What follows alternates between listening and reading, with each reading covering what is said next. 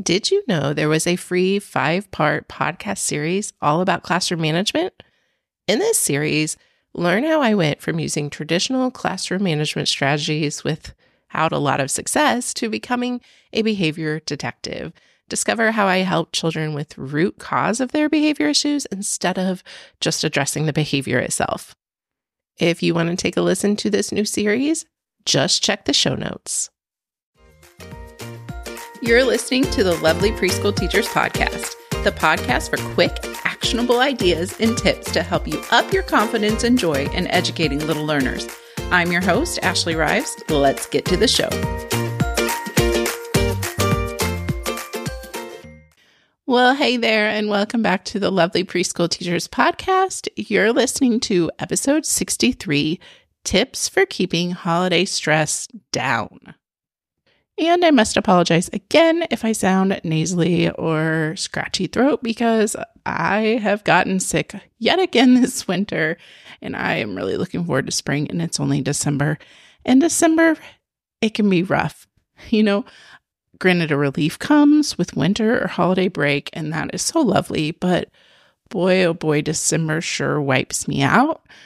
If it's not the germs, it's also just all the things, the shopping, the cooking, the lesson planning, the making parent gifts, the planning parties, the baking. I absolutely love it all, and I kind of loathe it all, at the same time, which is strange. But I will say over the years, obviously I've become older, but I think also wiser because I've learned that I cannot and should not be doing it all. It makes my December stressful, and it's supposed to be a joyful time. I used to find myself stuck, and sometimes I still have to remind myself not to get in this place of I want everything to be perfect. I want, this December season to be perfect for my own family so my kids have great memories, and then same in my classroom to kind of really bring that same energy into the classroom as well. And so then it just becomes super overwhelming, and I've set this bar for myself really high. And that's something that I recognize as well, and that maybe you can relate to, is many times the bar that I'm feeling stress over that is set so high was actually set by me. So that means I also have the power to change it.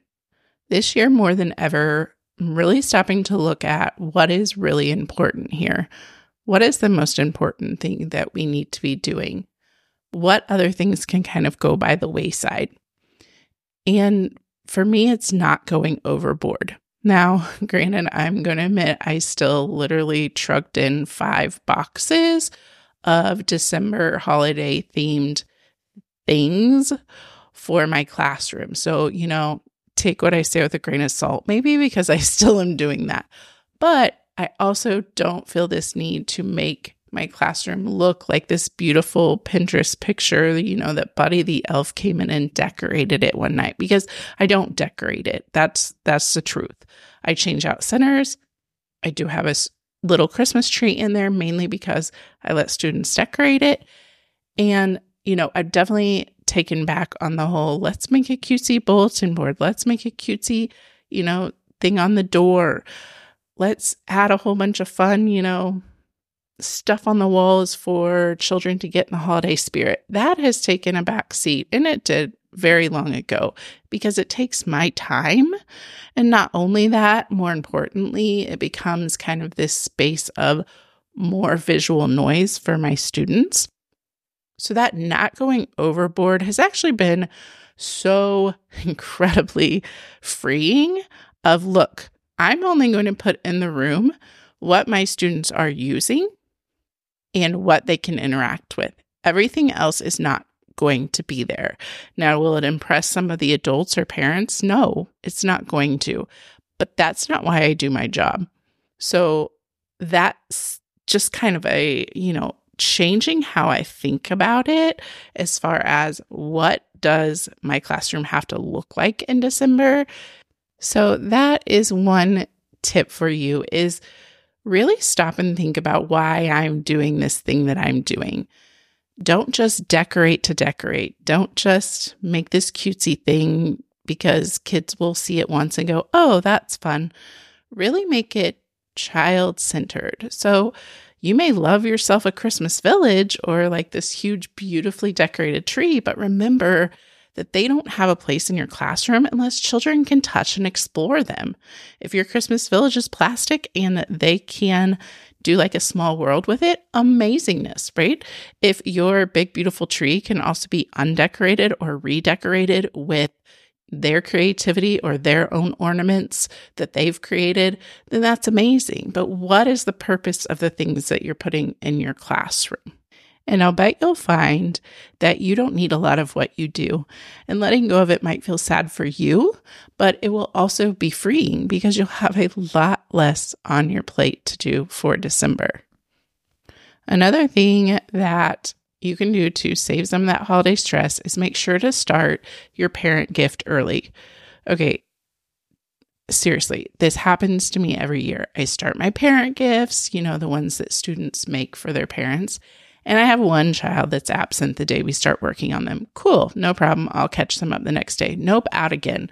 Well, the next day, a different student is gone, and that student returns. And so it's just this kind of mess of trying to figure out who's done what and what is finished. So if they have to dry the thing that they're making, then we also have to add in that time buffer.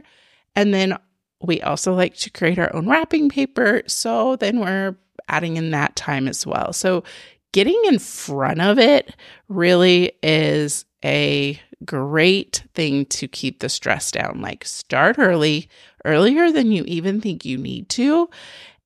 That way you're like, okay, I got plenty of time if we've got some hiccups in the road or kids are gone or things happen. I definitely learned this the hard way. So take it from me, that will keep your holiday stress down because you're not going to be running around with your head cut off trying to get all these things done and trying to set things in front of a blow dryer or a fan so that they will actually dry in time. Nope, you've got that buffer time already in your schedule. Another tip, and this kind of ties to the whole student gift thing, is, a lot of times we get in these traditions during the holiday of we have always done this. And so us as teachers, we feel like we always have to do that. But the thing that I'm learning more and more each year is that we have new students and new families. They don't know what we've always done.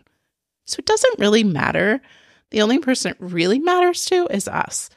So my awesome co-teacher across the hall this year was like, I'm not giving out student gifts. And we didn't do anything for Halloween as well. And a part of me, like inside at first, was like, oh, wait, we have to though. Like we have to. And then I took a step back and said, why? Why do we have to? We are aware that these children get lots of things during the holidays. We work in a place where children have what they need. So this might not apply to you if you work in a school where children are in need of a lot of things. But we kind of had to step back in our own situation and say, okay, these children aren't wanting for a whole lot. And what we can give them when we have, our own budgets isn't this grandiose thing. So why are we doing it, right? Why are we adding one more piece of something to sit in that child's home?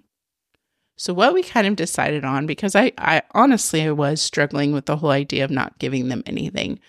And we had recently been talking about how easily we were forgetting who was like in which class in which year in the past. It just gets all jumbled up of, oh, what year was that? So we came up with the idea of taking a class photo each year and making it into a quick little ornament that won't really cost us much at all because we're going to print it and we're going to laminate it and have that be their gift so that later they can use that gift. They're hanging it on the tree and they can see who is in their preschool class. Now, obviously, you'll have to check with media releases and things like that if you use this idea. But I like the compromise that it gave because she was right. We don't need to give another thing that's just going to sit in a room, right? We don't need to give another little tub of Play-Doh and a cookie cutter. We don't need to give another, goodie bag of little trinkets and toys. We need to give something meaningful if we're going to give it. And we felt like this was a great compromise for budget and for meaningfulness. So we moved away from that traditional, we always give them something tangible. And granted, they're still getting something tangible, but it's not going to be maybe something that they like fully appreciate right now. But later they will. And we know that because we are excited to make ourselves our own ornaments too, so that we can remember who was in our class which years, because the mind goes fast. So all that to say, really look at what you feel like you have to do and what you've always done and challenge it. Do we have to do that? Why are we doing that? Is it adding more stress to my plate that really in the long run isn't worth it? And I will tell you, student gifts was always something I struggled with prices being so much higher this year. It felt so far out of reach. And we have 11 children this year, so that felt out of reach too, without just getting them a bucket of junk. And so this was a great eye-opening awareness of, yes, we can change, we can evolve. We don't have to do things the way that we've always done them. And now I think we have an amazing idea that is so much more meaningful than it would have been a bag of trinkets.